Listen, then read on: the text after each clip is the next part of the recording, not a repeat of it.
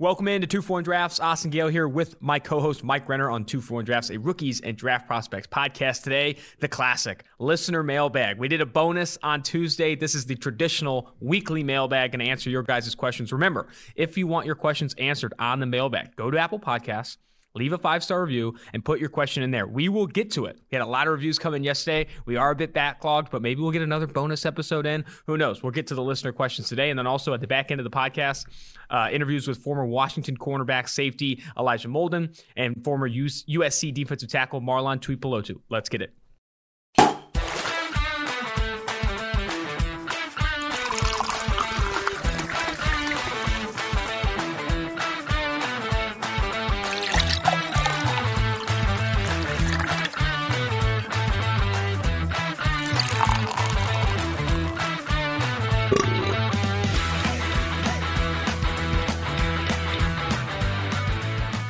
There's no other way we can really start this, Mike. How did the date with the 20-year-old soccer player go? Okay, not 20 years old again, to be clear. 22. It went good. Honestly, it was probably the best first date I've ever been on. But wow, not a high bar, as we know after my previous date stories. So, yeah, it was great. I mean, things went well. I think for the podcast listeners, we have to play this clip because you're 30. She's 22. I think we need to play that clip, Quinn, from Dazed and Confused, Matthew McConaughey, the high school girls clip. We definitely don't have to. If you were going to put it in now. That's what I love about these high school girls, man. I get older, they stay the same age. Yes, they do. Yes, they do.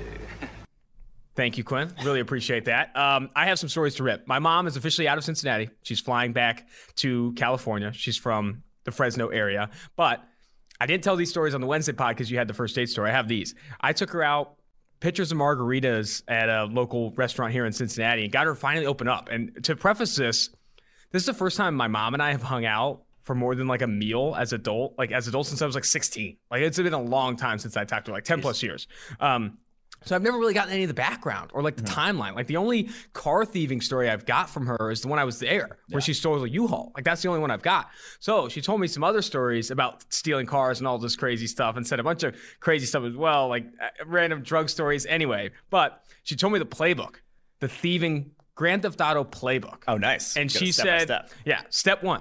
You never bring the stolen car home, which I felt like is obvious, but it's nice to have a step one. You never bring it home. You park it outside PFF is the car we saw this morning. Yes.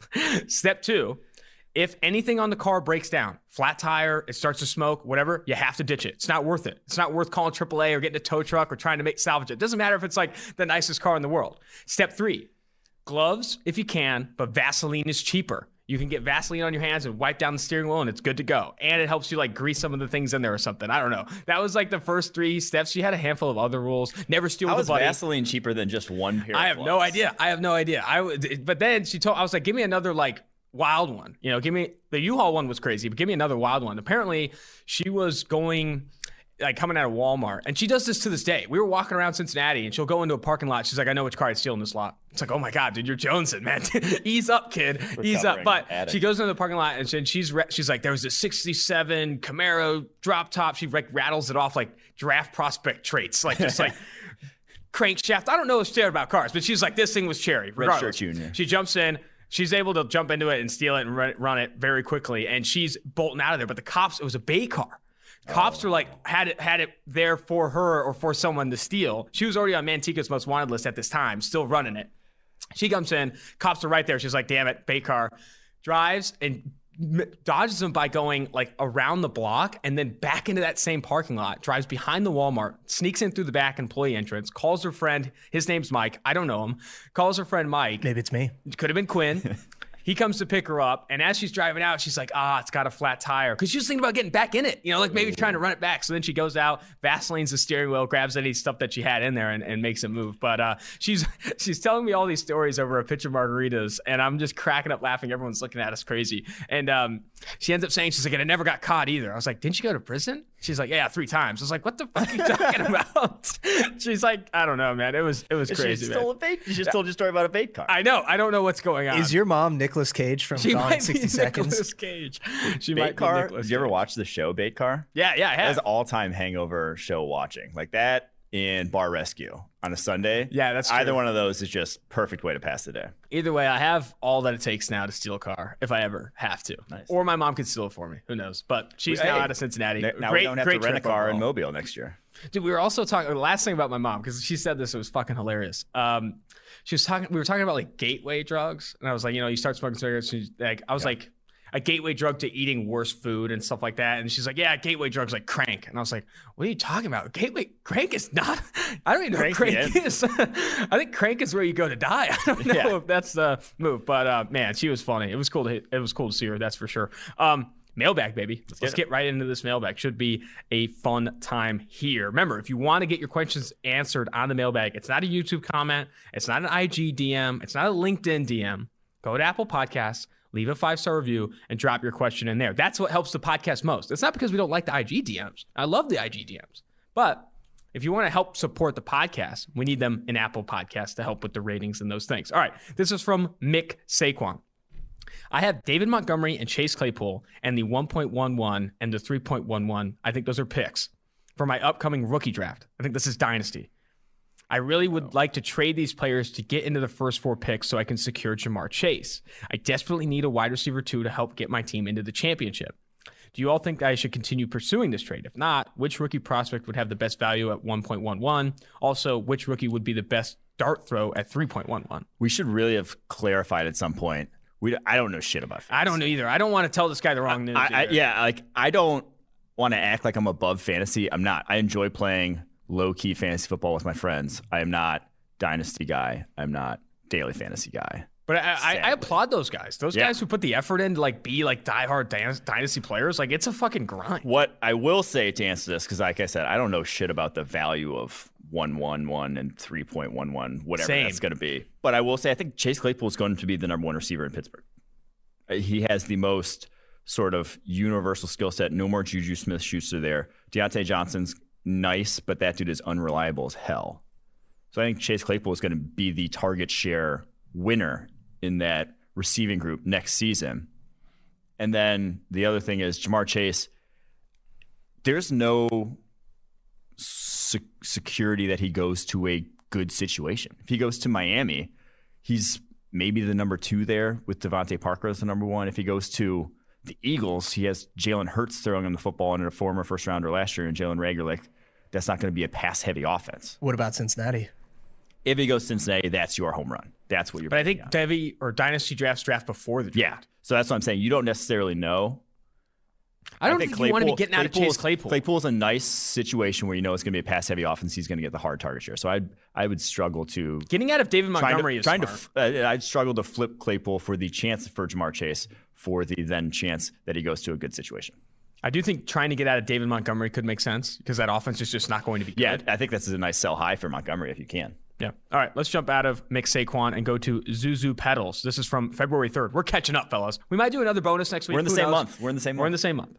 Love the podcast. Keeps getting better and becoming my first listen from PFF podcast family. My question about last year's second round. There's so much analysis of round 1 and how round 1 guys performed. Who are you most excited about from last year's second round? I'd love any comments on Duggar and who might be high impact players in the second round in 2021. I'm excited for Duggar. I thought he played really well. He just didn't have quite as big a role as like a Jeremy Chin did in that defense, and I think he will year 2.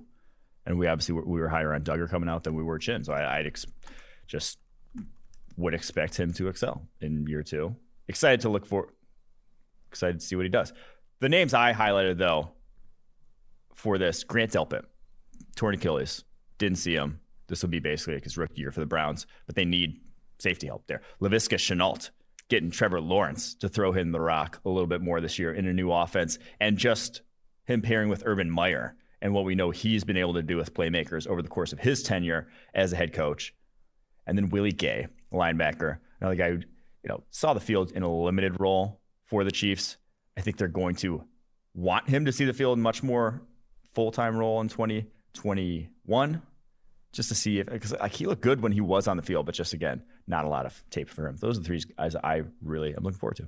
I think it's important too to highlight some of the guys that have already performed well and I'm excited to watch in the second round. Like Antoine Winfield Jr. had a really good rookie season. It's going to continue to play better. He pushed his ceiling sort of thing. Yeah, Jalen Johnson is another guy that was drafted in the second round last year. A name you didn't mention, Michael Pittman Jr., keeping the number 11 jersey in Indy. He's the one now. And he should be the guy in Indy next year. I think Michael Pittman Jr. is another name. Do you have any names that could be getting drafted in the second round this year that you feel like will be values at that spot? Oh, fuck. Put me on the spot right there. He asked that question too. That was from Zuzu. Did he? And who might be high impact guys from the 2021 second round? Oh, God damn it. I think the tackle class makes sense. If you see like a Walker Little, Leatherwood, Cosme fall to the second round, I think those are the guys that at the top I would feel being impact guys. Yeah, I was looking through the 2020 draft and seeing Robert Hunt was the only interior offensive lineman drafted last year in the second round. And I was just like thinking to myself, I'm like, there are going to be a lot more interior offensive linemen drafted this year in the second round. So offensive line. Yeah. I think looking at our big board too, Ardarius Washington, if he falls out of the first round, I know you're a big fan of his. He could fall out of that second or third round. Because people just don't like the size there. Jabril Cox is another name in that range that I think could be a really good player. Let's jump now to Harut Turumirian. That can't be right. I was doing everything I could there. That was everything I had. Love the pod. Can you guys do a more in-depth analysis on why Trevor Lawrence is such a good quarterback? I'm so glad you asked. Yes, I may. It's the biggest thing with him compared to everyone else is the NFL-y things that you do. There's a lot more that goes into playing the quarterback position than just being accurate and having a strong arm. That's a good base. That was, Baker Mayfield had that coming out of Oklahoma. He didn't have the other small aspects that you need to play quarterback in the NFL. Like, you need to be able to navigate a tight pocket with poise. I think Daniel Jeremiah, I saw a tweet from him, his number one trait when evaluating quarterbacks is poise. Are you composed and not, panicky or like seeing ghosts, that sort of thing? That matters so much at the quarterback position, and that has been him since he was a true freshman playing against Alabama. That's like his biggest thing compared to everyone else. And then the second biggest thing that I think is different from college to the pro is just the speed you have to play with. In the NFL, if you get 3 seconds in a pocket on a normal drop back concept, that's a win for your offensive line. Your offensive line did a good job on that play. 3 seconds in college is, the vast majority of Justin Fields dropbacks on like normal concepts, we're taking more than 3 seconds. That's just, you're having to play a different game once you get to the NFL in terms of the speed. Trevor Lawrence already plays at that speed in college. Those to me are the two biggest things that are kind of, why do you feel so good about Trevor Lawrence? That's why. And Steven Ruiz, who's a good follow on Twitter, was recently dropping some highlights of Trevor Lawrence and some of the crazy throws he's made. I think people are forgetting, because everyone's talking about Trey Lance's arm talent, Zach Wilson coming up boards, all that stuff. Like, people are forgetting this might be the best off-platform thrower of the group. And it's not even his biggest strength. He played in the NFL offense. He's very accurate, but he is a very good off-platform thrower, can throw out of structure, has all the arm talent you need to be really successful at the next level. I think athleticism for him gets underrated. He is legitimately fast. He has it all. There's not like a weakness that you point to and say he has to change this at the NFL level.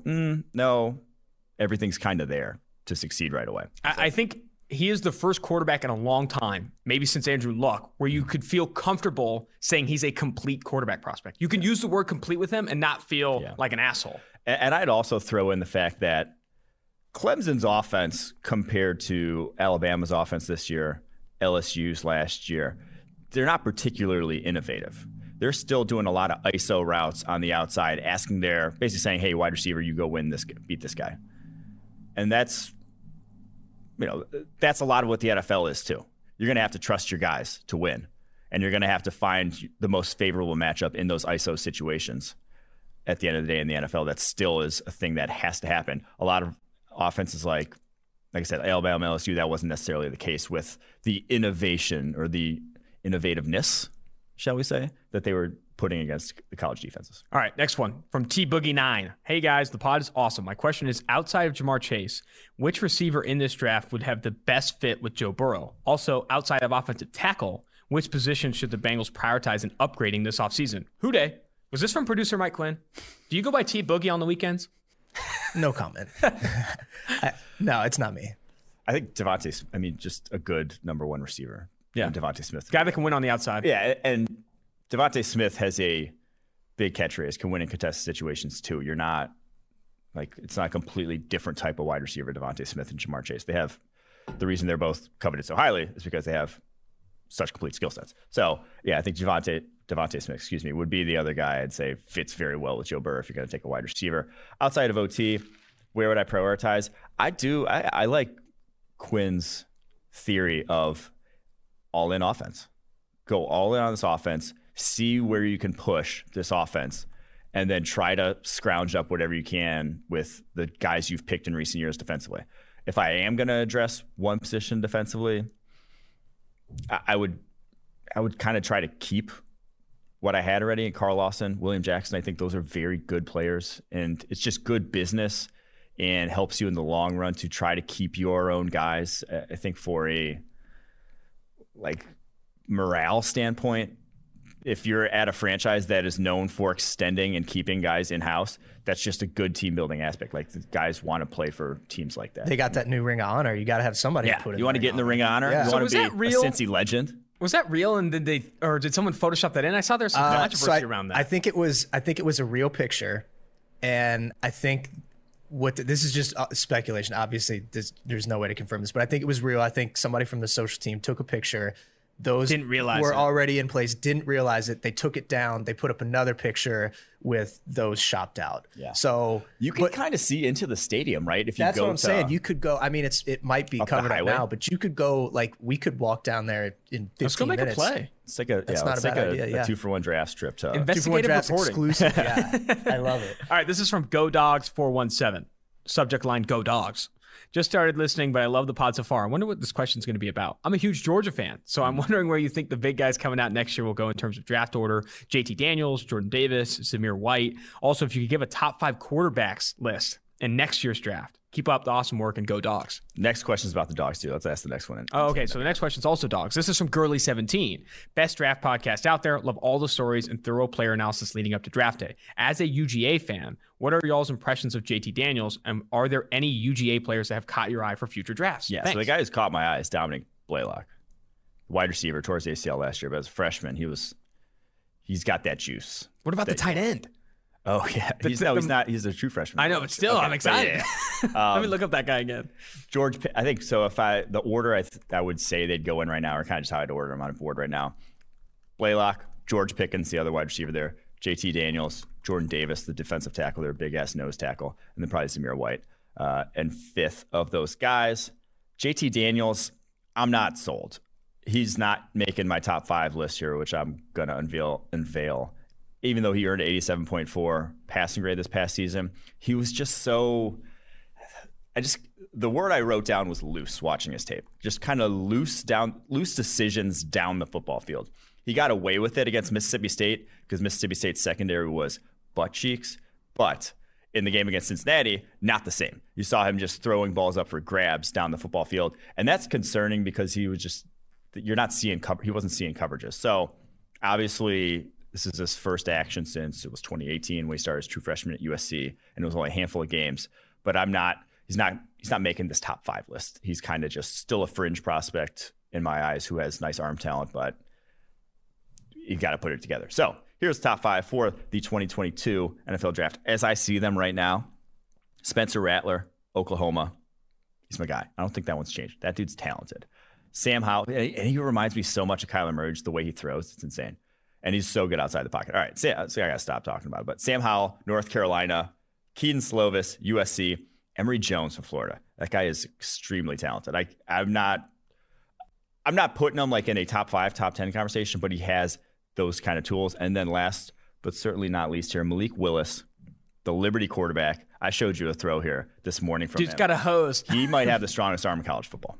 That guy. Stronger than our guy, Big Dave? Oh, sorry, DJ Uiagalelei. No, DJ Uiagalelei? Strongest arm in that draft class. Okay. If he declares that guy can spin it, man. So, dude, he threw. You showed me the throw.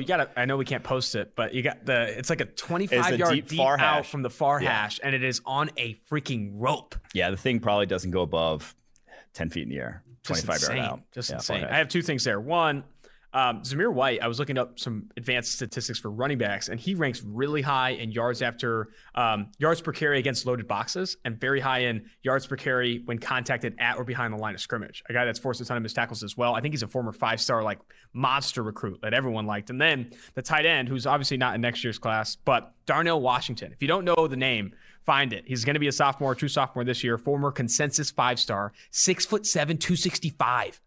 I think there's one highlight against Cincinnati in the bowl game. I think the Sugar Bowl or whatever it was, where you're like, who is this? It looks like someone's dad came out in the field. It's Big Dave out there. That's a name to watch out for. Darnell. And he also wears number 0, which I think is awesome. Yeah. I mean, if you're a consensus 5-star, you get what you want. Coming as a true freshman 5-star tight end and saying, give me 0. I already love that guy. I love that guy too. All right. This is from Banks Scaff. Hey guys, love watching the pod. I know this isn't 2021 draft class related, but who is your comp for Justin Ross, and where do you see him getting drafted? Man, so the neck injury stuff obviously going to be scary for NFL teams. Has to be thoroughly vetted. I wasn't super high on him as a prospect. He's not in the mold of guys we traditionally like. We like separators. He was more of a contested catch guy. Watching his tape, Mike Floyd was the guy that came to mind, and that was kind of how Mike Floyd won. You just love his body control. Love the physical game he plays, but just really not a guy who got open a lot. Like, I think that was Mike Floyd at Notre Dame, which funny Floyd story to also why I love this comp for Mike Floyd. My freshman year, we're playing basketball at the rec center. This was probably the spring after, and he was the same grade as me at Notre Dame. Came in the same class. There was a girl playing 5-on-5 pickup, and she like played regularly at the rec center. Was she good? She was all right. And he dunks on her. She was just like talking trash to Mike Floyd the whole game. So she was like real trash or joking trash? Like real trash. Oh wow. She's like, call him scrub and whatnot. Dunks on her and says, "Bitch, get the hell out." No way. Do you have her number? And she did not come. I didn't actually see her after. Like, she didn't play the rest of the school year. No. I swear to God. Michael Floyd ended her career? Mike Floyd really, like, she had nothing coming back for that. It was hilarious. Mike Floyd he could play basketball. That guy was really good. This brings up something you brought up to me about the podcast, a potential segment, but having guys who are in college, listeners who are in college or recently out of college, bring up stories about prospects and send us in the DMs. We wanted to do it. We don't want like fakers though. But that was the biggest. It's like someone's going to say like, yeah, I went to Clemson and I saw Trevor Lawrence, like whatever, do something stupid. But like, if you have something real, please send it our way. What spurned it was someone, can I tell the initial? I don't want to, the initial one's kind of involved Carlos Basham and his roommates his freshman year. Yeah, which I thought was funny, but again, it's probably too lowbrow. Yeah. But I'd still love to see it if you have the DM. The DMs are open. The DMs are open. All right. Carlos Basham didn't have the highest of standards, let's just say. All right. T-Neck Man. This is from T-Neck Man. Hey, guys, love the pod. You guys take my draft season up several notches. I'm a Jersey boy living in Cincinnati. Let's go. Hey. Yes, because of my wife, we met at UC. Anyway, I'm a Jets fan, and I need you to humor me because I know where you stand on Darnold. If we keep Sam and trade out of 2, what kind of haul could we get, and what players could you be targeting with those first and second round picks? Never stop, never stopping. Oh, that's a good movie. I don't know that one. Anyway, this is funny because this was on February 4th from T-Neck Man, and Mel Kiper Jr. just came out with his latest mock draft where he has the Jets trading from 2 to 4, not grabbing a quarterback and picking up Kyle Pitts. Yeah. So answer the question first. What's your opinion of Mel Kiper's scenario of them trading from 2 to 4 and grabbing Kyle Pitts? Again, we've banged the drum. It would be dumb to just continue to build around Sam Darnold. There's not a good reason to do so. Okay. That being said, the only good reason to do so is if you got what the Redskins got for the number 2 overall pick. Think back, 2012, RG3 trade.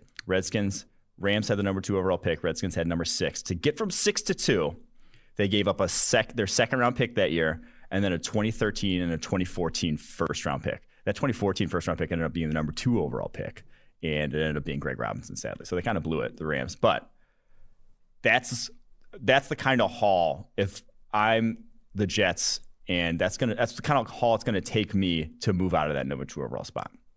Now, the Eagles, more realistically, what I think someone would offer is what the Eagles gave up to get to number 2 in 2016 to get Carson Wentz. They had the number 8 overall pick that year, so the Browns swapped back to 8, got a 3rd and a 4th that year, and then a 1st and a 2nd the year after that. That's a more realistic scenario, and they also actually gave up a 4th the Eagles got a 2017 fourth. So that's a more realistic scenario. I wouldn't do it if I was the Jets in that situation, because I think that's kind of teams have learned that what the Redskins did was absurd. Yeah.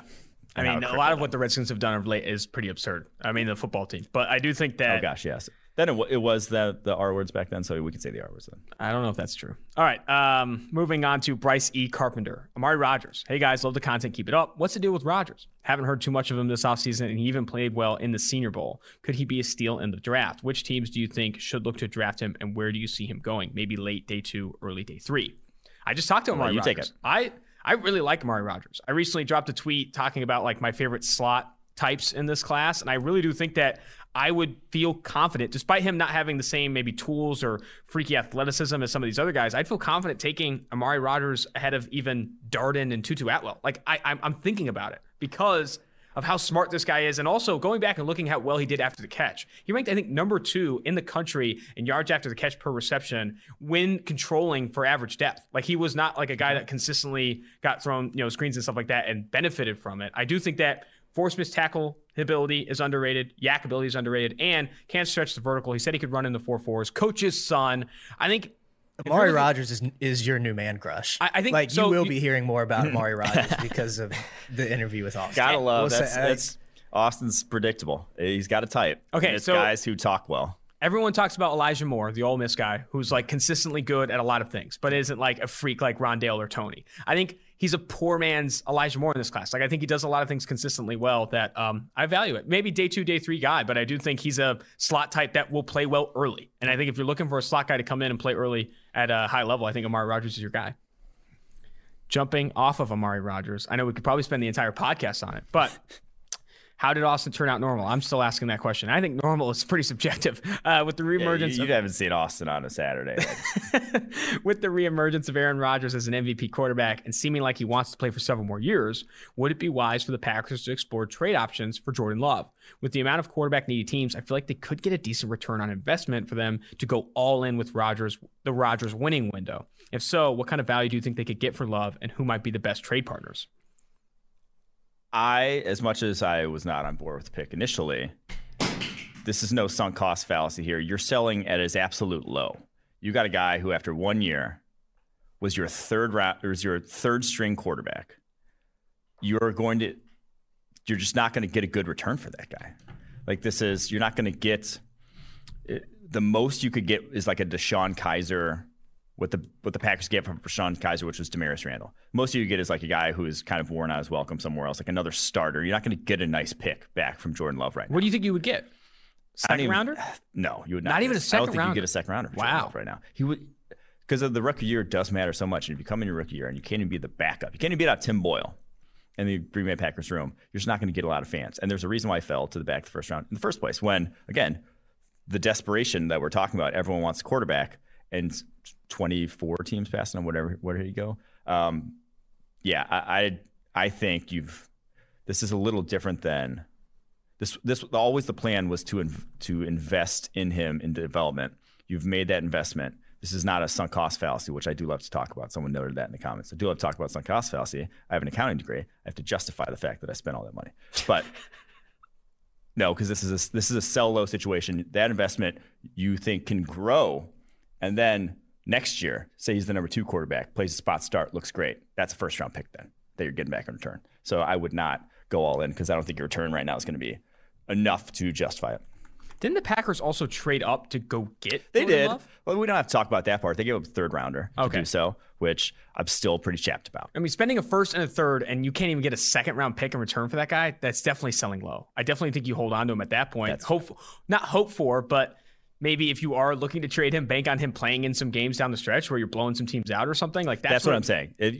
Because at the quarterback position, if the guy was drafted in the first round and is that quote unquote has the tools, all he needs to show is a glimpse, and then someone cakes their pants for him. But he has not only shown a glimpse, he's shown about as bad as you can do as a rookie, which is not even be the backup. I think we need. So I've been wanting to say this for a while, and I'm going to go ahead and say it now. We need to get the Mike Breen bang on retainer for Quinn to play anytime you say "cake my Cake pants." pants. Something. I need the bang involved, and I think that's a perfect addition. But we'll consider that, Quinn. We'll consider that. Axel Green on February 5th. My Denver Broncos threw assets at wide receiver last year.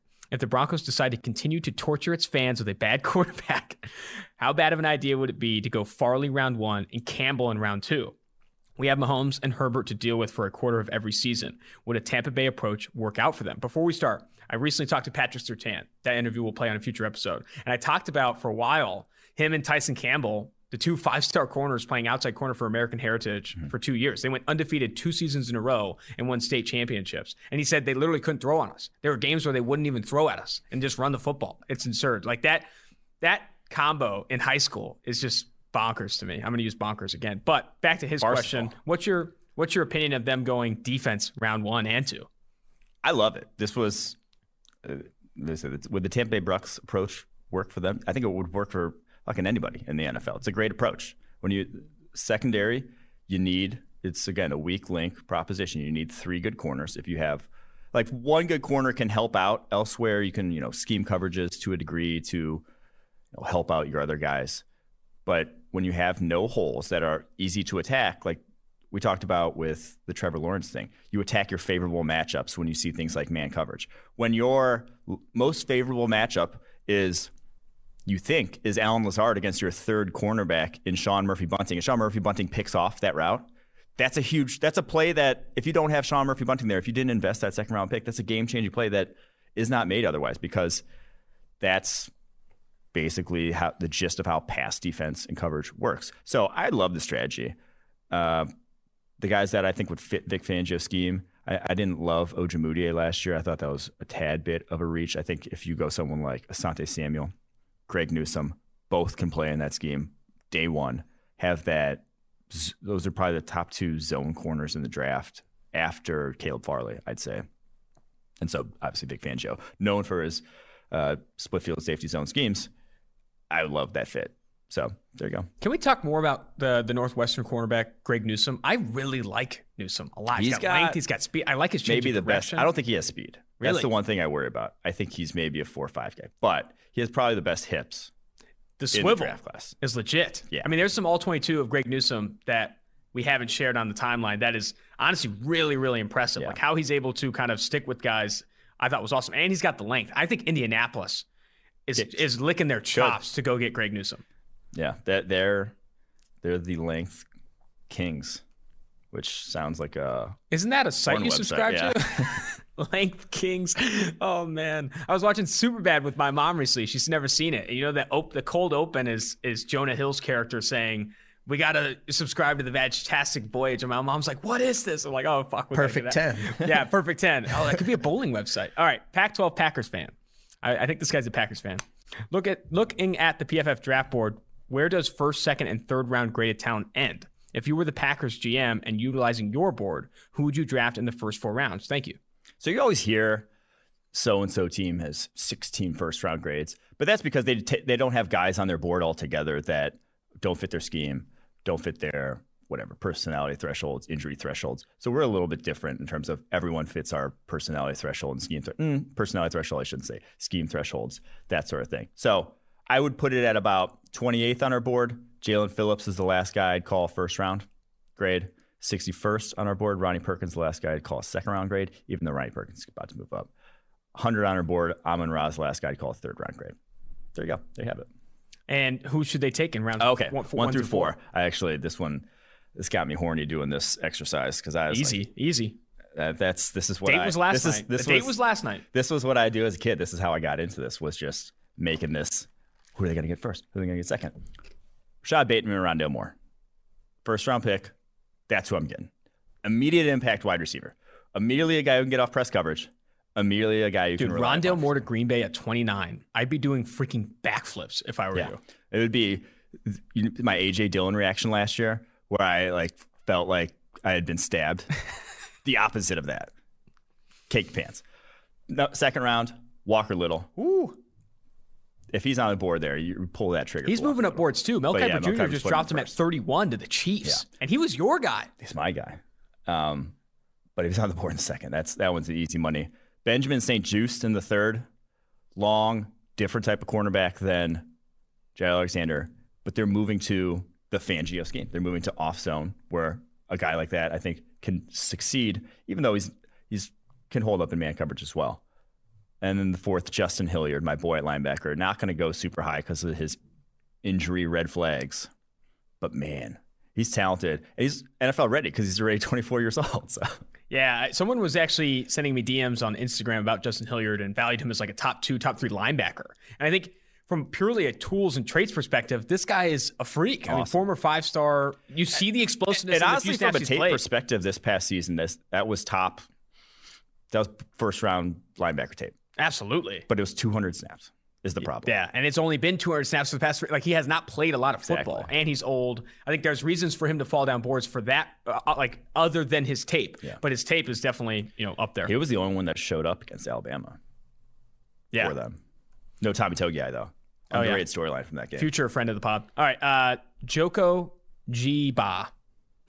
If you're the Chargers drafting at 13 and 45, taking cornerback and offensive tackle, which has better overall value? Darrisaw / Slater in the first, and Adebo and Aaron Robinson in the second, or a Farley Surtain Horn situation in the first, and Cosme Little in the second. Maybe not these specific, but just the positions. What are your thoughts?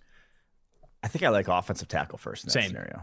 The certainty, you can't get another project offensive lineman and throw Justin Herbert to the Wolves sort of thing. You need a guy who you're going to feel real good about coming in and starting and playing well. That's Darrisaw or Slater. So I like offensive tackle in that scenario. And then like I said, there's a number of toolsy corners, not Paulson Adebo, but we've talked about Greg Newsome, Aaron Robinson, Tyson Campbell, guys in that mix who would be good fits for the Chargers. So I definitely think they're going to get a better haul going offensive tackle, whether it's Darrisaw or Slater at 13, and then attacking cornerback in round 2. I think you're right there. Or honestly, I'm not sure cornerback's necessarily the biggest. Like they could go other positions too. True. All right, let's move off of that. Like the next one's O'Leaf 18. Love this pod. Oh no, this is Giants one. Sorry. I use your points all the time. You guys are my number one resource for draft season. Assuming they're available, should the Giants go Slater, Farley, or Waddle? Thanks, guys. Keep it up. I like Waddle. You're not gonna get his skill set elsewhere. I know there's a lot of that types in the class, but man, it's just not. He's different. It's different level of certainty there. So I go Waddle. We mentioned this on the even though low key cornerback could be the move there for them at 11 if the 3 wideouts, the top 3 are off the board. If corners get by the Broncos and Cowboys at 9 and 10, and you can get your hands on a Farley, Broncos go get their QB. There's also a lot of mixed opinions on this cornerback class. Have you seen some of that? I think I've seen Eric Crocker, who's really good. Evaluator. Horn. Yeah. He has J.C. Horn. I've seen J.C. Horn and Surtain over Farley in some guys' boards. People really like. And Kelvin Joseph, the Kentucky guy, who is another guy that people like as a CB1, CB2 in some spots. But Jalen Waddle, that's wild. It goes back to what we kind of said on the Wednesday episode when we're doing the NFC team previews, is that I really do think they need to do all that they can to find out what they have in Daniel Jones and follow the Brandon Beane model in giving him every single resource he needs to see if he pans out. And it's kind of like what the Denver Broncos did with Drew Lock this past year by bringing in Judy, KJ Hamler, Albert Okui-Bunam, like trying to really build up around him to see if he could have it, see if he could do it. Yeah. And that obviously didn't pan out, but you just need to see it. And you need to do everything you can to put him in a situation to succeed so that way you could properly evaluate him. All right, because the other part of that is you don't want to be in the Jet situation.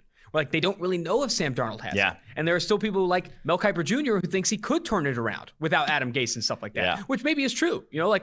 There's a range of outcomes where Sam Darnold improves significantly, absolutely. But you want to avoid that situation. You want to avoid that uncertainty by making sure you build around him and put him in a situation to succeed where you can properly come out of a season and say, hey, it didn't work. We gave him Jalen Waddle, Andrew Thomas. We added an interior offensive line in day 2. Like, all that stuff needs to matter. All right, this is from General Higgins. This is definitely my go-to podcast nowadays. Austin keeps growing on me with his hilarious stories. I'll take it. And Mike's a chill dude with a weird accent. Fair. Not enough people bring that up. Your accent's weird, man. Wisconsin accents suck. Yeah, they're actually not great. I definitely think my MO, though, not attractive.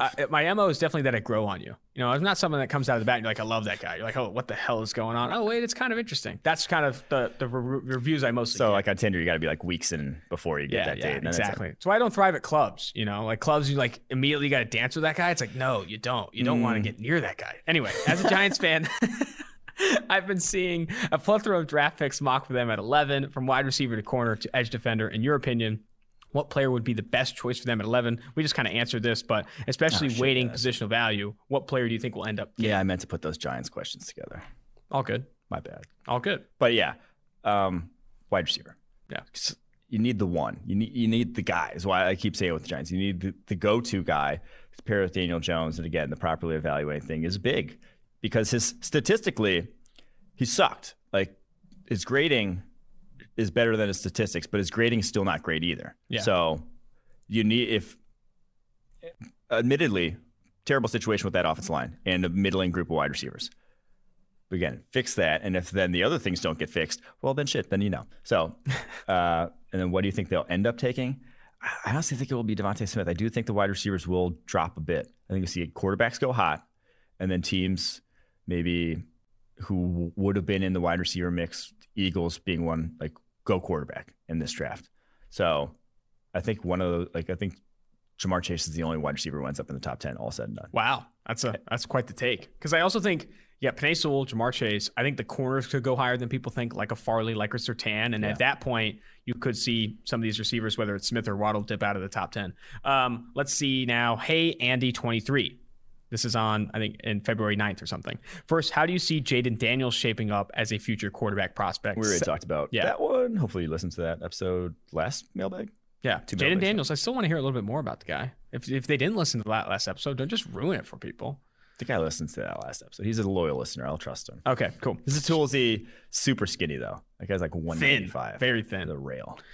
And for the Arizona Cardinals, should they focus on wide receiver or cornerback in the first round? We got talked about this with the free agent that they could make a play at corner, and I'd like to see that. The problem is, it's the one's going to depend on the board because I think the big three that we keep talking about, that tier one of the wide receiver position is going to be gone. And then after that, there's a lot of guys in kind of a mix that 16th overall is not going to give you your value over where you're going to get in the middle of the second round. So I'd probably wait to the middle of the second round to address wide receiver at that point and then hope someone like J.C. Horn, Patrick Surtain is there. Then that's where I'd go.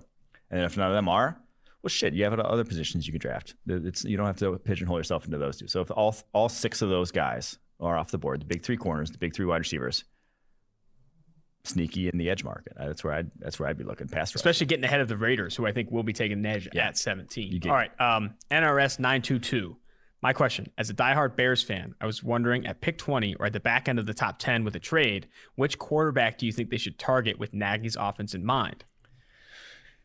The dream is Justin Fields falling and being able to go up and get him. That's your dream. He'd be the best fit for that offense. Sadly, I don't think it's the case. If anyone falls, I think it'd be Trey Lance. And it'd still be fine going up and making that play, but I don't think it's a great fit for Nagy's offense. Mac Jones is not a bad fit for Nagy's offense, but man, any quarterback expecting them to come in year one with kind of the collection of talent they will have, which is to say it's not a great collection of talent offensively at this point. If Allen Robinson walks, I don't think it's going to be a huge year-on-year leap to where, I just don't think Mac Jones. I wouldn't take Mac Jones. That's all I'm saying. I mean, and you've talked about it again on the NFC preview. You're saying Jameis Winston. Jameis Winston to Chicago, not Mac Jones, not Justin Fields, not Trey Lance. Go get yourself Jameis Winston. And you bottom out that you fucking like that next year. There's always next year. Take the chance then. All right. But they also have really not added draft talent because of the Khalil Mack trade. They've just not added a lot of young blue chip talent. They're relying on old guys. So you can get a quarterback young and cheap and keep kicking that can in terms of trying to sign free agents. But at some point you need to refuel the coffers with young talent. Yep. All right. This is from Gun at Houston. My question. Do you all think other teams will follow the Sean Payton lead and have a backup quarterback who plays the gadget quarterback position like Taysom Hill? As quarterbacks get older, wouldn't it make sense for teams to have those players for load management? It's an interesting question. If y'all do think it's a good idea, how about the Bucs taking Sam Ehlinger of Texas on the third day to lessen the load for Tom if/when his age finally catches up with him? All right. I have to admit, and I'm not trying to be mean here, but when I saw this question, I audibly laughed out loud. It's funny. Sam Ehlinger, just the suggestion of, what do you think of, taking Brady off the field to play Sam Ehlinger a little bit? Just to lessen the load. Really, it got me. But my theory on this, and maybe it's Steve's theory that I don't really love the way Steve phrases it, but Steve calls it the JT Barrett theory, where a guy who's not actually a good passer but is mobile and will protect the football can still give you a good offense. Mine is more your backup quarterback. Backup quarterbacks suck wholesale to begin with.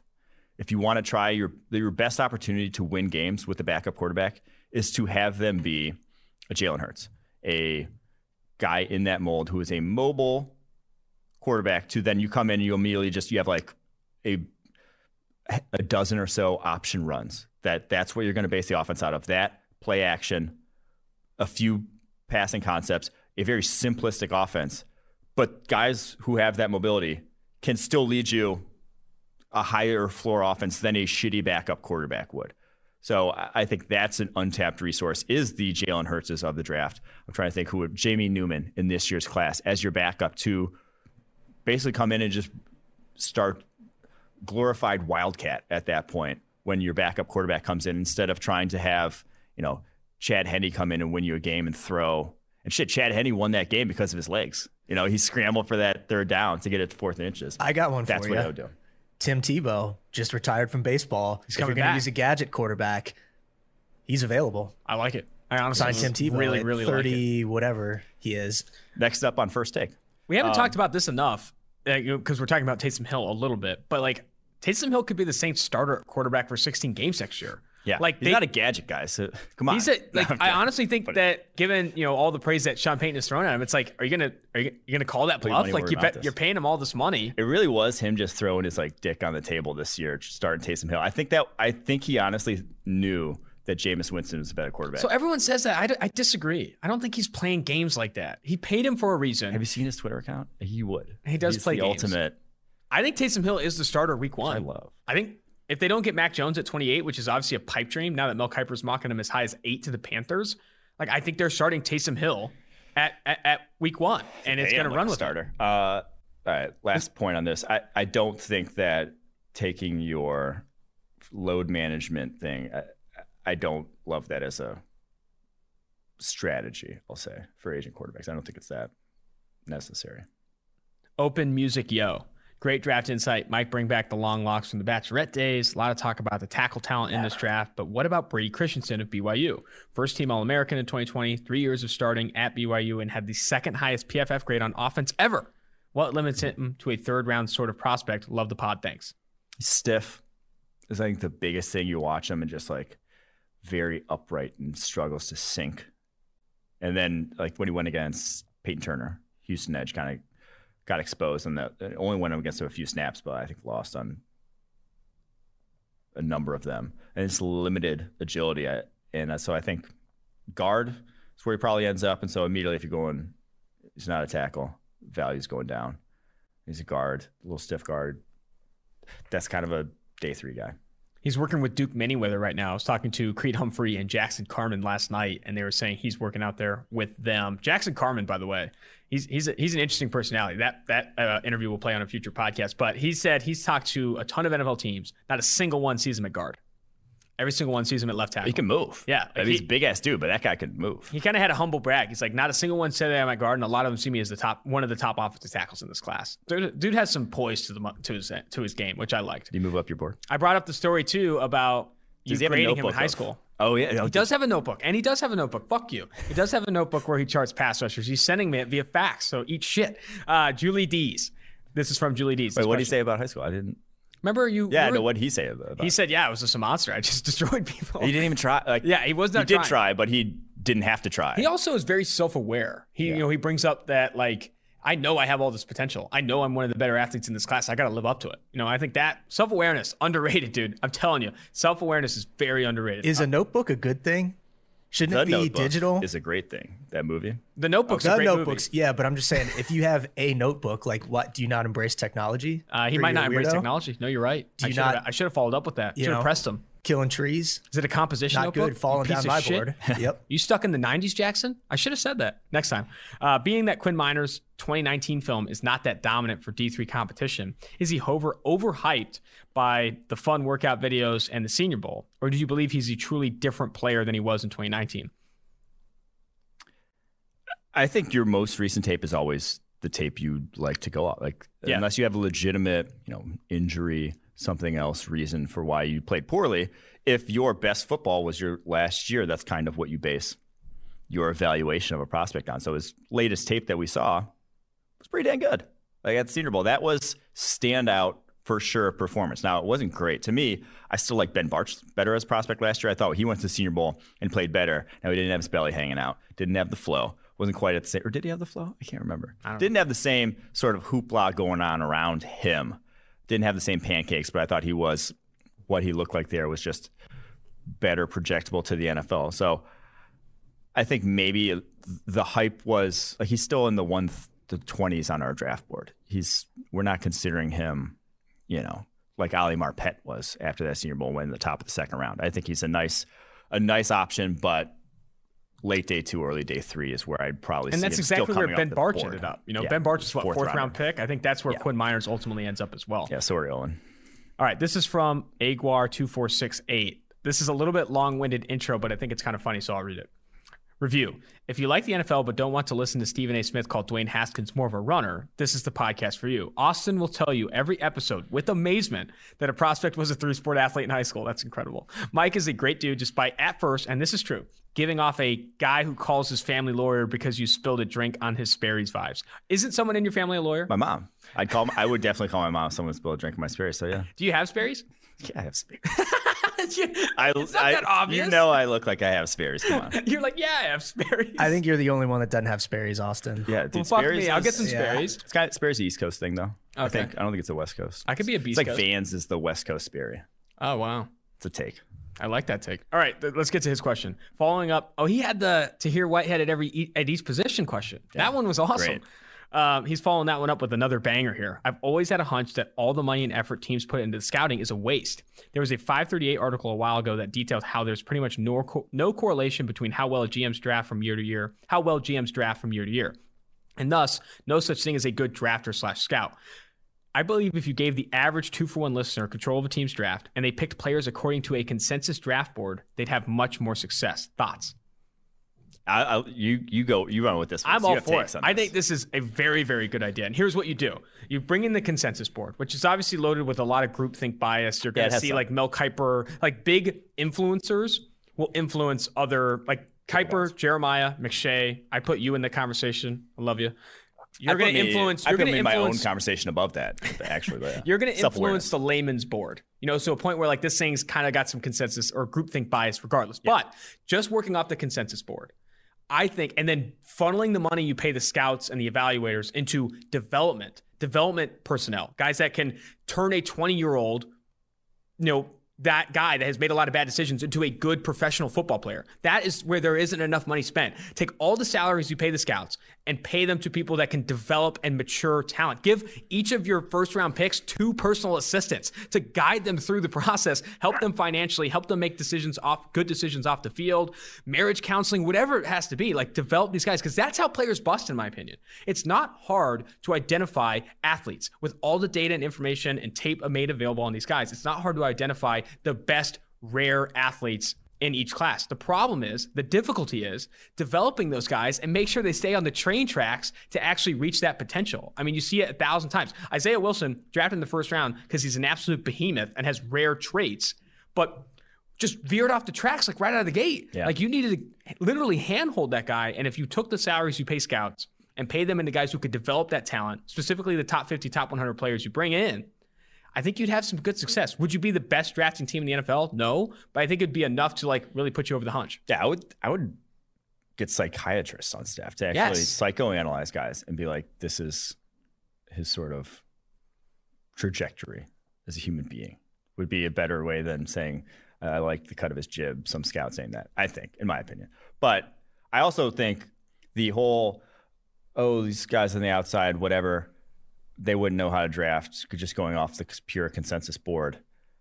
The draft history of some teams are just awful. We talked about, how the Eagles, Seahawks, who was the other one in recent years? Patriots haven't even been Raiders good. have done a lot of overdrafting. There's been some just ugly drafts to where this isn't rocket science. As much as I'd like it to be rocket science, because that would probably help me out in my career and I'd probably be more capable at it. It's not a super difficult thing to identify who's good at football and who's not.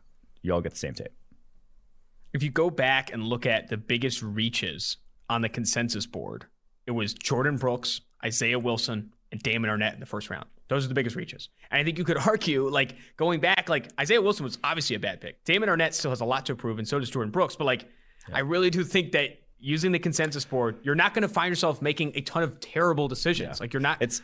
I've kept my biggest thing about, I don't want to say what I've learned, but in terms of your biggest way to get that edge in the draft is to eliminate outlier guys. Yes. Eliminate those guys that you shouldn't be drafting at that point in time. And that would be your Isaiah Wilsons, your Damon Arnett. That would be, the guys who are, whether it's didn't produce at all in college. And even if you're not using athletes, the consensus board completely, eliminate outliers. Leveraging it in some ways to say hey, we like Damon Arnett here, but he's 30 spots higher than where people see him on the consensus. Let's try and trade back. And if we don't end up there, we draft the next best guy. We'll find a way to make it happen. You don't have to lock into your guy and make sure you get your guy. There's a lot of talented players in every single draft. I think the other thing I'll say is it kind of double downing on the take I dropped a couple of weeks ago or months ago is that draft evaluation is gotten to a point where it's overrated. Where it's just way too overvalued and that you have to have rankings for your receivers. This guy's better than this guy. CeeDee Lamb is better than Jerry Jeudy. I freaking believe it. It's that's too far. You don't need to think about that. Think about draft evaluation like that. A lot of players can be good in certain situations and all that type of stuff. So I definitely think the consensus board idea, I love it. All right, next question. This guy's username is Life of the Search Party, which I love. Do the Cowboys have any chance of signing Leonard Williams or even a Shelby Harris in free agency? I think they should use their first two picks on cornerback and offensive tackle, respectively, and the prospects for a defensive tackle in the third round are not starter material. Starter material, sorry. I would also cut Tristan Hill and not re-sign Crawford. What should they do to fix the defensive line to pair with Gallimore? You had a time with that one. That was fucking great. I will say, if they have any hopes of keeping Dak Prescott, they will not be able to re-sign Leonard Williams or Shelby Harris. They could, you can move money around to get into kind of the market they'll be in at defensive tackle. It's not a terrible market to be in. Kawan Short, Derek Wolfe, Jonathan Hankins, Mike Pennell. It's not great, but it's better than Dontari Poe, who had retired the year prior but decided to take another paycheck sort of thing. So, yeah. There you go. All right, we gotta keep moving here. We gotta keep getting through these questions. We're gonna have to do another bonus mailbag next week. We have too much fun answering them, and then we go on for a little bit too long. I go off on a tangent and start talking about your mom. Anyway, do the big red mitten one there. Okay, big red mitten. The other one. Lions GM Brad Holmes traded for Jared Goff initially. Gave every Detroit fan an aneurysm. After further consideration, the move looks shrewd and chess-like from every Detroit fan. Well, from a team-building standpoint, admittedly something Lions fans aren't used to seeing. Assuming they continue this theme by bypassing the quarterback in 2020 and electing to build around the future franchise player, essentially delaying the benefits of the rookie deal, a la KC Patrick Mahomes, which quarterbacks in 2022 and 2023 can we start looking forward to that will fit in Danny Kneecaps Campbell and Anthony Lynn scheme, what they want to do in year 2, year 3? All right. So, yeah, Spencer Rattler, Sam Howell. You want one of those two guys, I'll just say.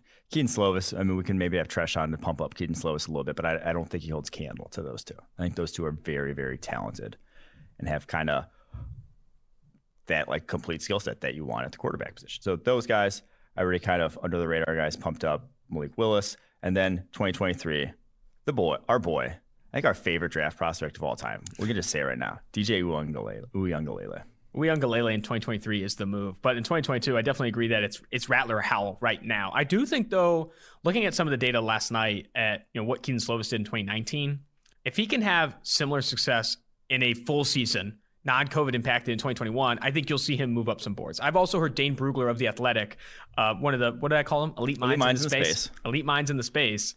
I do think he's big on Keaton Slovis too. I think he really likes him as well. So I think that's another guy to look out for. I know right now he's that QB3 consensus, but I think you could see him maybe move up in the future. All right, moving forward here from Bear Matt 3. Sewell is a no-brainer at 5 if he's there, but if Walker Little is at 38, do you pull the trigger? Yes. This depends on what info and videos come out between now and the draft. 38 for me is maybe a reach, but pick 69 would be nice for sure. Yeah, Walker Little at 38, I'm on board for sure. He also adds, sign Trent Williams to gain some veteran presence. His knowledge would be very valuable to Sewell and Walker and provide stability while in transition into the league. Final piece is to sign Corey Linsley.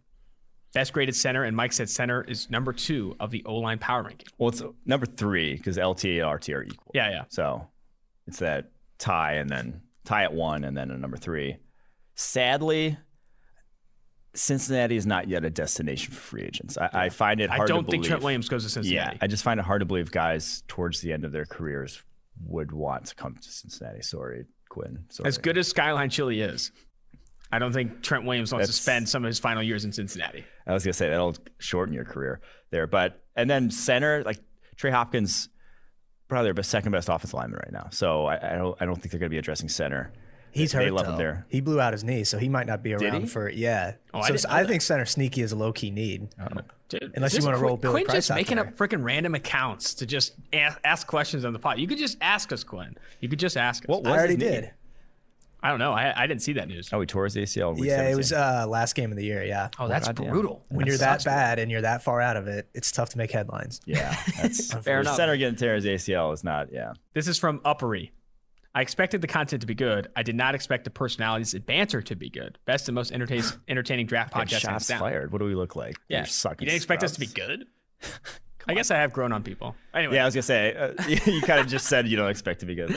By all accounts, it appears that the Jaguars are switching to a 3-4 defense this year. How do you think their existing personnel fits that, specifically Devon Hamilton at nose tackle? What defensive line draft prospects should they target? I think it's a really good fit, and not just Devon Hamilton nose tackle on a 3-4. It's not pure. No one runs pure zero techs anymore. That's not a thing. Yeah, it's very. That's the most similar role between 3-4 and 4-3 nowadays. It's the stand up versus on ball, the edge guys that are different. And Caleb Jason played outside linebacker in college at LSU, off standing up. Josh Allen played standing up at Kentucky. So I think it fits them better, those two guys at least. And what they would need is that you got the nose, 2 edge, kind of need that 5 tech. You need the guy with length who can take on tackles. They don't really have that.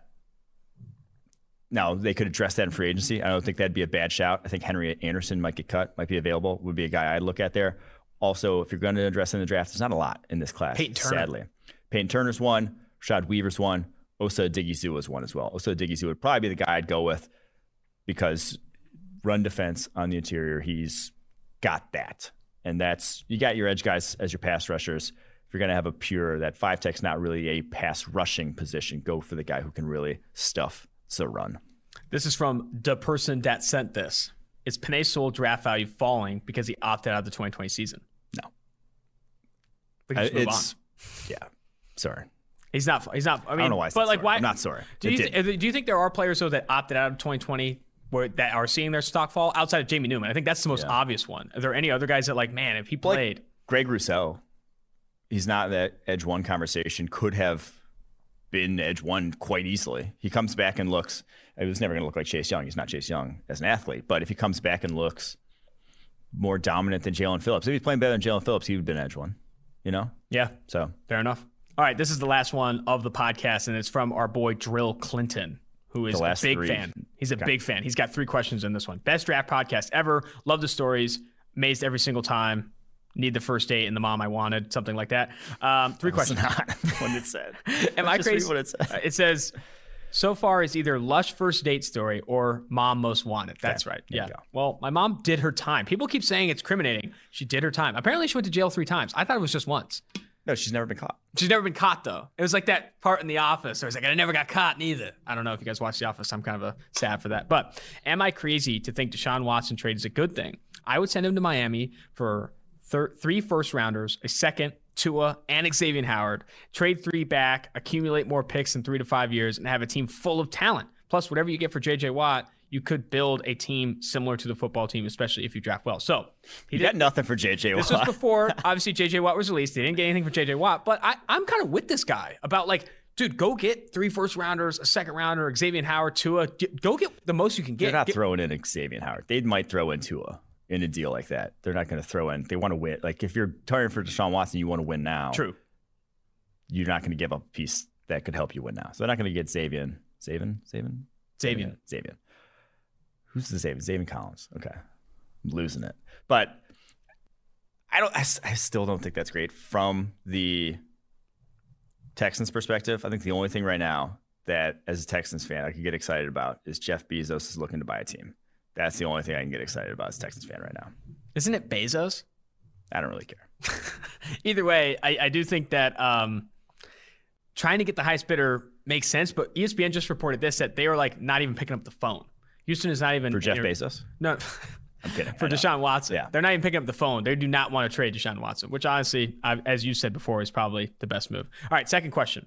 Would you push some of these speedy slot types down with the abundance of them in the draft, like you would rather have Waddle in the first or say Darden or Tutu and day 2, day 3? I just think the value is greater. Yeah, I think after Waddle, I can get on board with saying that, where it's like, I'm 19, I'm the football team. Do I really want to go Kadarius Toney when I can get a similar skill set in my offense, like in the second? So I do think that will push those guys maybe into the top of the second, maybe in the late first, guys like Elijah Moore, Kadarius Toney, Rondale Moore, because of that. Last one from Drew Clinton. If Michael Parsons fell to the Ravens, would you feel good about him as a hybrid I think edge? we could just stop that one there. He's not going to fall to the Ravens. Yeah, Ravens. fair enough. And then it's he has another question. Kyle Pitts as well. That one's not falling to the Ravens. Yeah. Ravens they're in that kind of the other wide receiver market that we just said. And what was it? Kuiper had Charis Marshall mock there? Yeah. I think that's reasonable because that's the kind of guy. We said Rashad Bateman. Obviously, the NFL might be higher on Marshall because of his physical tools, but that's the kind of guy you'd want to pair with. I like Bateman there. You don't want the small slots there. You want the big slot. The big slot. All right. We got through February 7th. We now are at February 8th.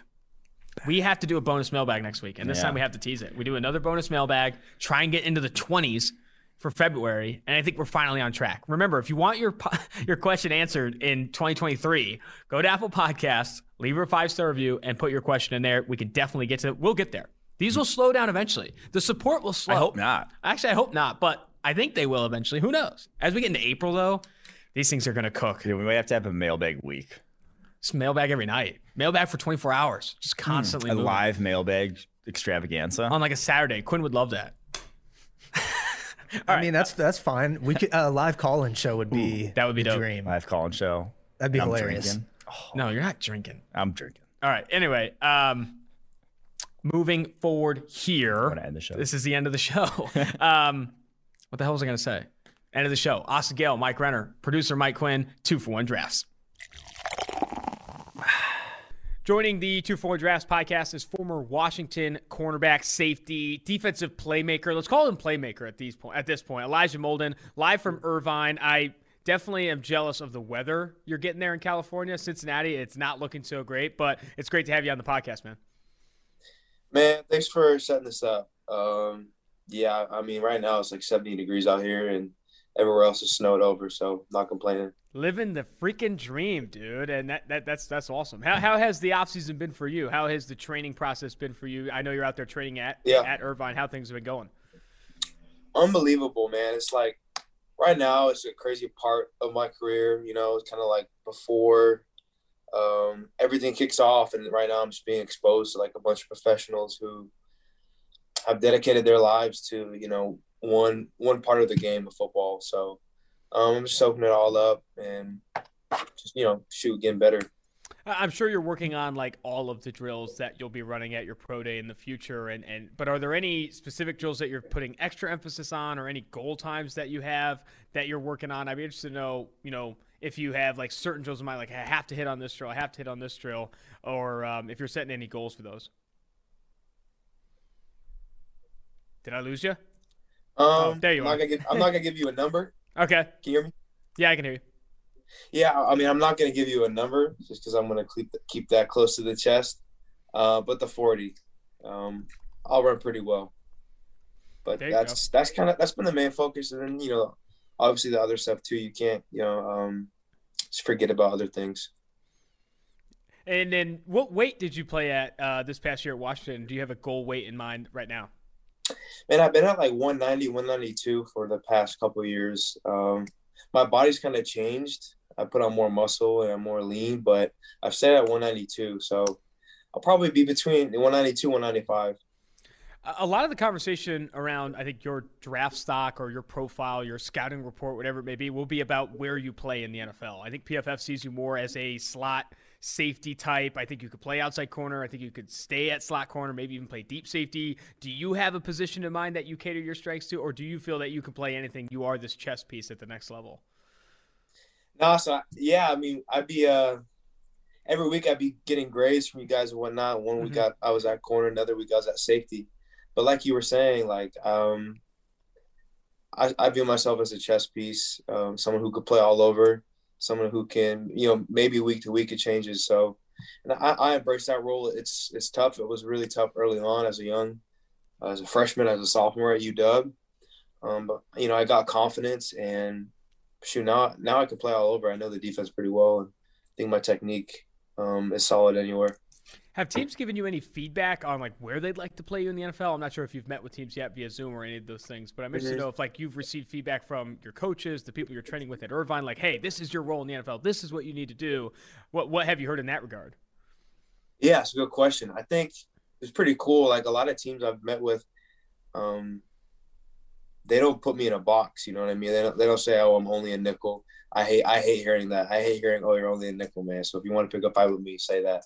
But they kind of view me as how I view myself, someone who could play all over. Some people say nickel corner, some people say nickel safety. Man, as long as I'm on the field, I'm not going to be complaining.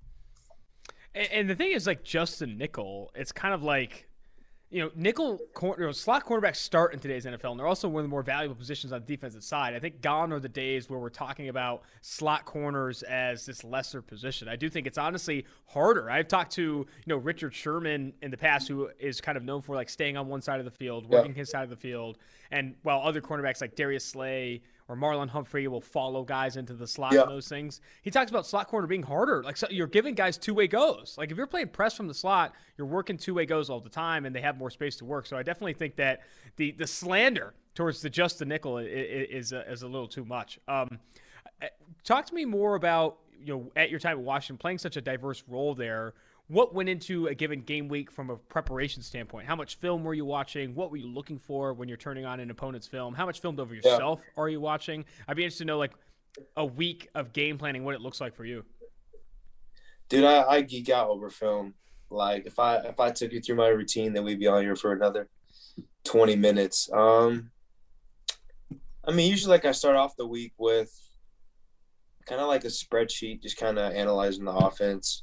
Starts pretty simple.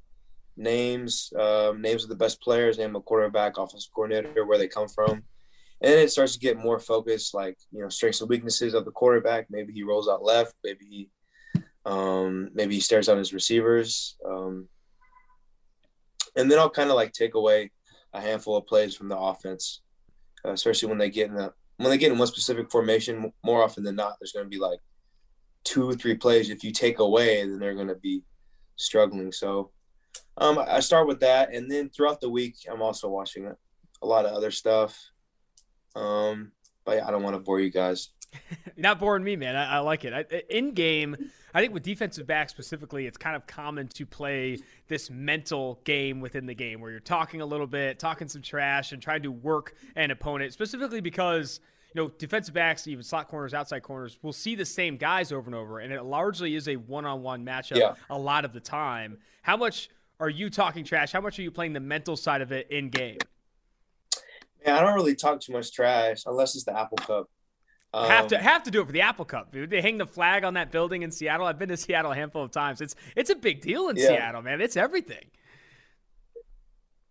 Yeah, I mean, we get after it. But really, I don't talk too much trash. There'll be some times where, like, after a play, I'll make a play and I kind of black out. Like, I don't remember anything. I'll say something and I'm like, whoa. But man, I mean, football isn't just lining up and trying to get 8 yards a play or trying to get a touchdown. I think it's a lot more. There's a dynamic with with your teammates and with the opponent across from you. So much goes on pre-snap, and so much is psychological, really. So I think that when I started focusing on that part of the game, that's when I started to see my level of play increase. And to be honest, I feel like I'm just getting started. I think the elephant in the room, anytime you talk to a Washington defensive back, is how quickly are you going to mention Jimmy Lake? A guy that has legitimately churned out so much talent out of UW over the recent years. Byron Murphy, Marcus Peters, Kevin King. I mean, they're guys that come out of UW that are built different. It's kind of a cliche today, but honestly, these guys come in super developed, super well coached. It's kind of what that reputation I think Iowa used to have, or maybe still has, with like bringing out guys that have a ton of knowledge, very cerebral players. But Jimmy Lake, talk to me about the impact he's had on you. Man, tremendous. I think that was a big part of what drew me to Washington. I could have went to a couple other programs.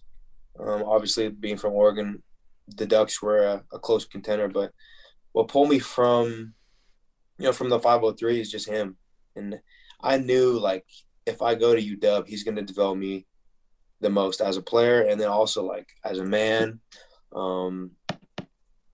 And shoot, like, I mean, he's so good at teaching players like concepts, not just, okay, line up and play this technique. It's like, no, he wants to show you the whole picture of the defense. And when you do that, like, then that's when you can play multiple positions because you know how the defense flows together.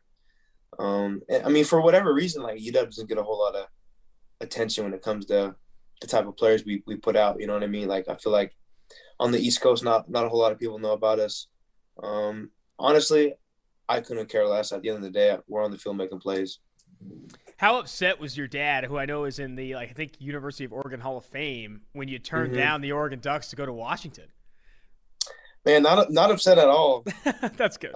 He actually wanted me to go to Washington just because of Coach Lake and because of all the connections that Seattle has to offer. But he still wears his Oregon sweatshirt. I think he wore it today. He came out here. He watched me train out here, and he had the U of O sweatshirt on. So it'll be an NFL sweatshirt here pretty soon. The other thing I had to ask about, reading into your background, and I do a lot of the background work for PFF's Draft Guide, one of 8 children, second oldest, I think is what I saw.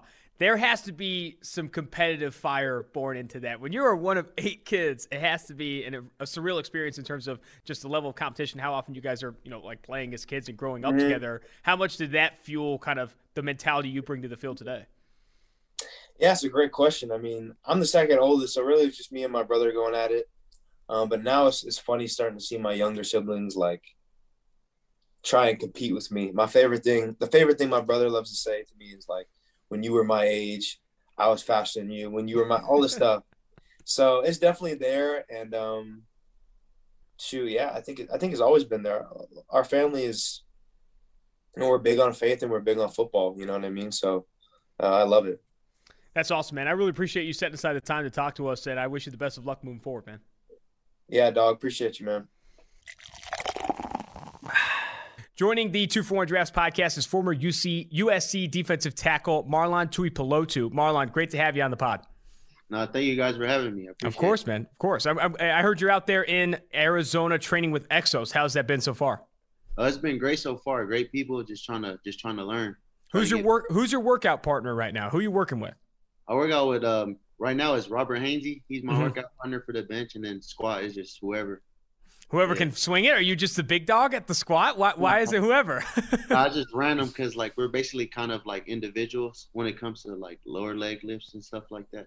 What are you and Hainsey lifting on bench right now? What are you repping? Shoot, Hainsey's doing good. He's like he's high up there in the 30s, and I'm just trying to in the 20s, like high 20s. Gotcha. Got a role model in Hainsey. That's awesome. So, right. I mean, obviously working the bench, working squat, and those different things. Are there any other combine drills that you're prioritizing? I'm sure you're doing a ton of different things, but are there any other drills that you're prioritizing? Like, hey, I got to nail the 3-cone. I got to nail the 40. I'm interested to know if you're setting any goals for specific drills. I mean, just what we're doing at Exos is we're just trying to get better in our starts and like in the 40s and things like that. Like just trying to focus on my 10-yard split.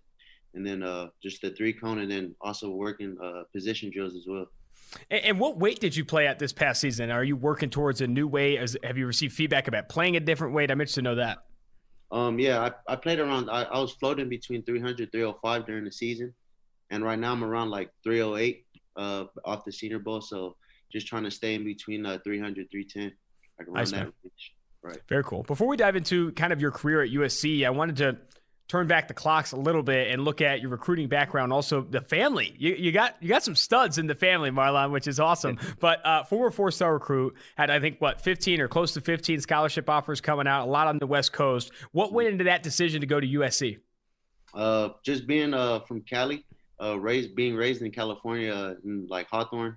USC was my dream school, so just going to USC, like that felt like the place to be.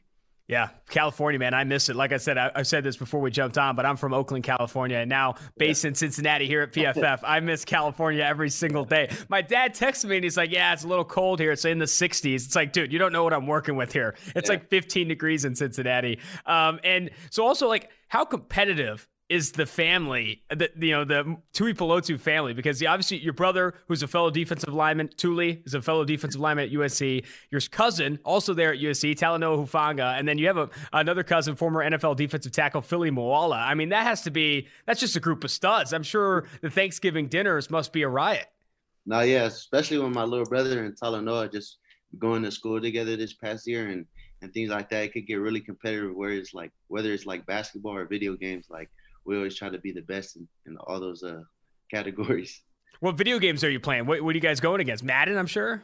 Right now it's Warzone. So we've been big Warzone lately. So right now, Tuli got the advantage right now. So we're just trying to catch up. It's always the younger brother with the video games, man. I'm telling you, like, I feel like my younger brother was dominant with video games for sure. But let's go ahead and get into your career at USC. Obviously, played a ton in 2018 and 2019, over 450 snaps played in both those games. And then this past year, talk to me about this past season, because obviously the Pac-12 season was largely canceled, and then it came back because of COVID-19 concerns. You come back. How crazy was this offseason preparing for 2020 for you, and how much did it really impact your performance on the field?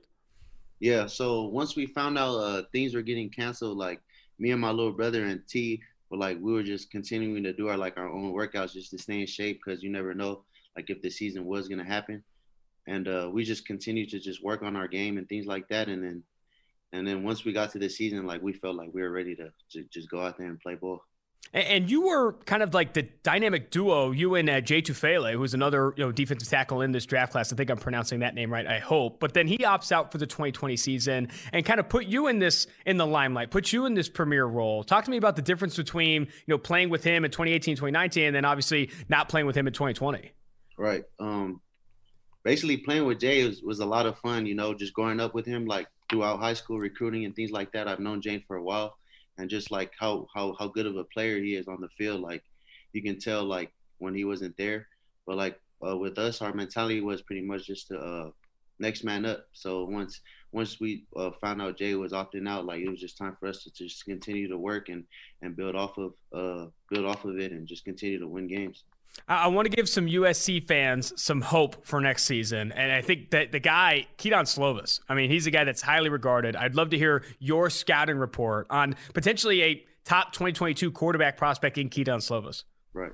Now, Kedon's a great ball player. I mean, he showed that these past 2 seasons. Like, people didn't know him coming into the 2019 season, but obviously, like, we saw what he could have done, and then just how much of a competitor he is in practice. Like, he's a great football player, like, good teammate and things like that. And I'm excited to see what him and the rest of the guys got going for this coming season. What kind of guy is Kedon off the field in the locker room? Is he playing Warzone with you guys? I'd love to get a couple stories here. Give me inside Kedon Slovis. I mean, yeah, Kedon plays Warzone, but I'm mostly with my brothers, like, playing with them. So he has his own group that he plays with. But Kedon's a good guy and a good teammate. Yeah, the Warzone squads, it's tried and true. You can't break away from those. You also had an opportunity to go down there at the Senior Bowl, go to Mobile, Alabama, and play there, work in the one-on-ones, playing that game. Talk to me about that experience and what you learned from working with the NFL coaches and being around so many talented NFL draft prospects. Right, exactly. Just going there and just trying to showcase my abilities, and then just trying to show what more I can do on the football field, and then just trying to listen and learn more from NFL coaching staff. So while I was there, I was just trying to learn as much as I could, and then just continue to showcase my talents against like the best seniors in this upcoming draft.